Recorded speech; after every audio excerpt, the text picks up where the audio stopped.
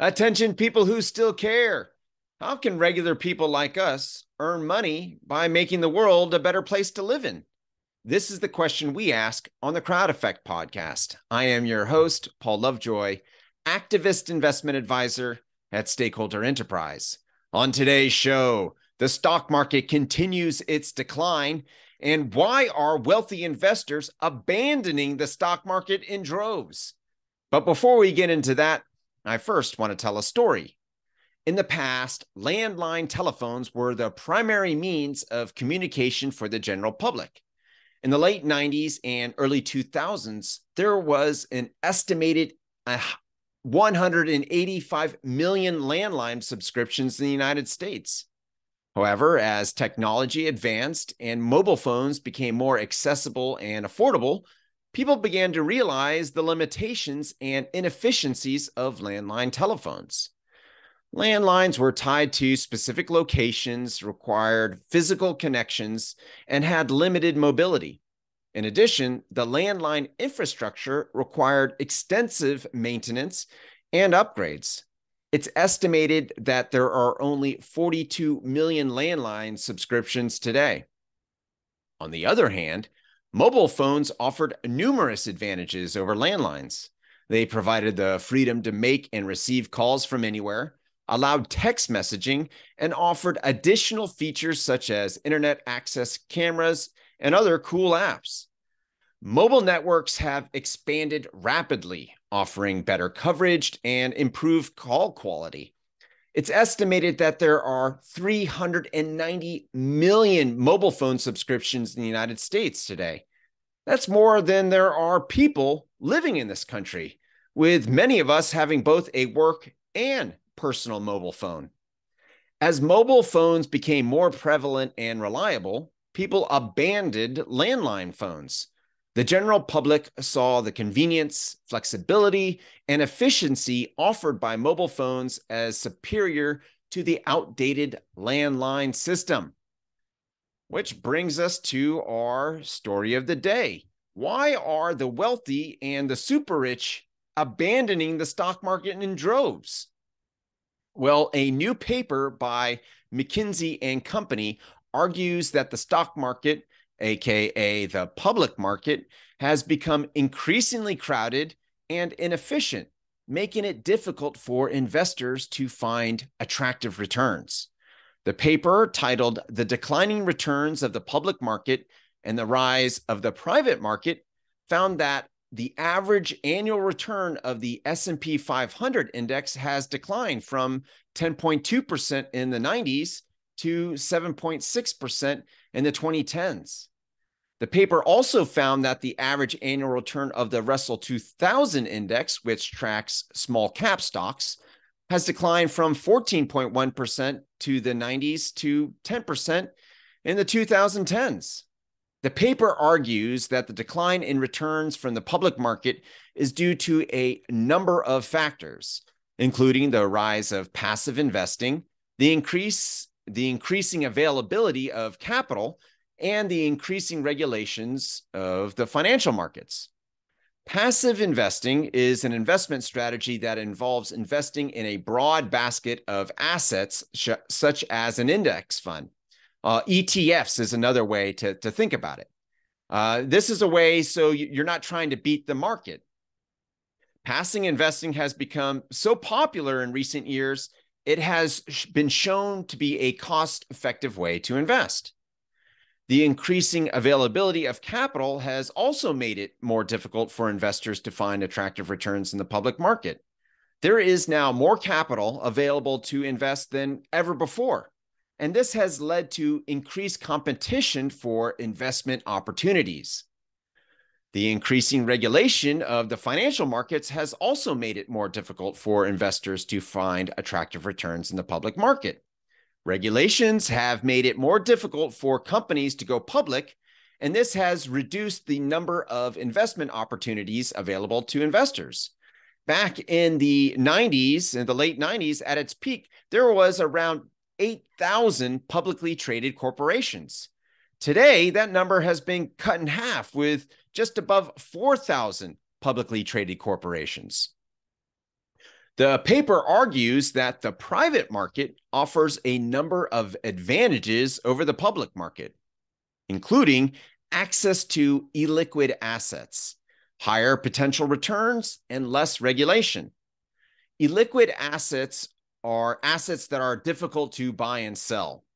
These assets are often more difficult to value, but they also offer the potential for higher returns. For example, venture capital investments are typically made in early stage or startup companies that have the potential to grow rapidly. These investments can be very risky, but they also have the potential to generate outsized returns. The private market is also less regulated than the public market. This means that investors have more freedom to invest in the types of assets that they want.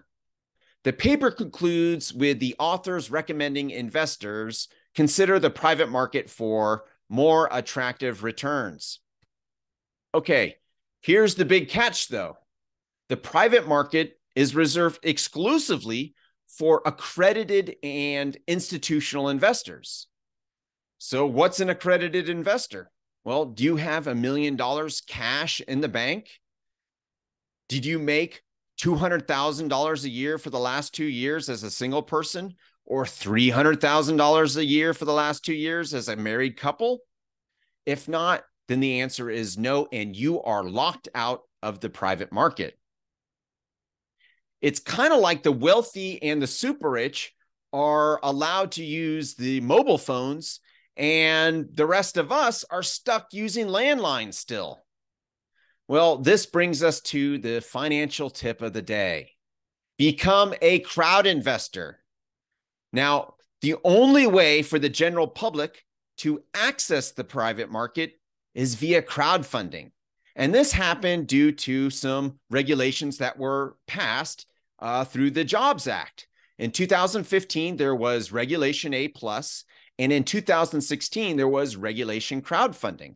These two regulations allowed the general public access to this private market. Now, a couple of things to talk about. Now, I mentioned how the private market has illiquid assets where you can buy investments into startup companies. Yes, that is very true. There's something called equity crowdfunding, and there are some very reputable platforms that, you know, every day you and I can go on to and invest in these early stage companies and these startup companies. They are far more risky than an established company. But here's the cool thing with crowd investing.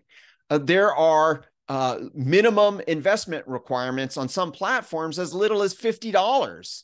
So it's easy to diversify into many different startup companies. That way you're not putting all your eggs in one basket, and you have the potential to hit a couple of major home runs when you're so diversified like that. So, if you have, $1,000 to invest in early stage startup companies, you could be invested in 20 different companies.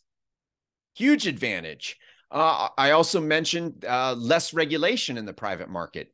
Well, a lot of people cringe at that. Oh, less regulation. But here's the thing. Right now, there is no way for the general public to invest in communities. There is no way for the general public to invest in small businesses. There is no way for the general public to provide loans to individuals and companies that need this needed funding, social enterprises that need this funding. Now, with crowdfunding allowing the general public to access these investments, you and I now can invest in small business. We can invest in regular people. We can invest in communities that we live in and that we care about. So this is the power of crowd investing. Not only does it offer the potential for more attractive returns, but it also allows the general public to invest in our own communities, in our own people. We have this opportunity to replace banks by loaning money ourselves via crowd lending.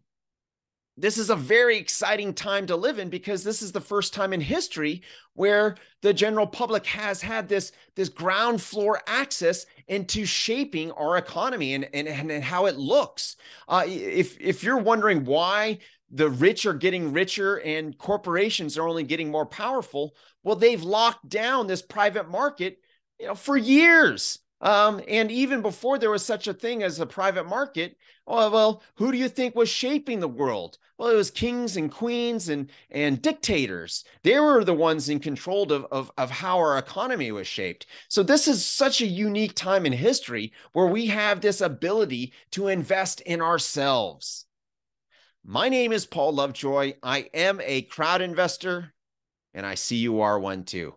If you'd like to know the 3 secrets to change the world, go to stakeholderenterprise.com.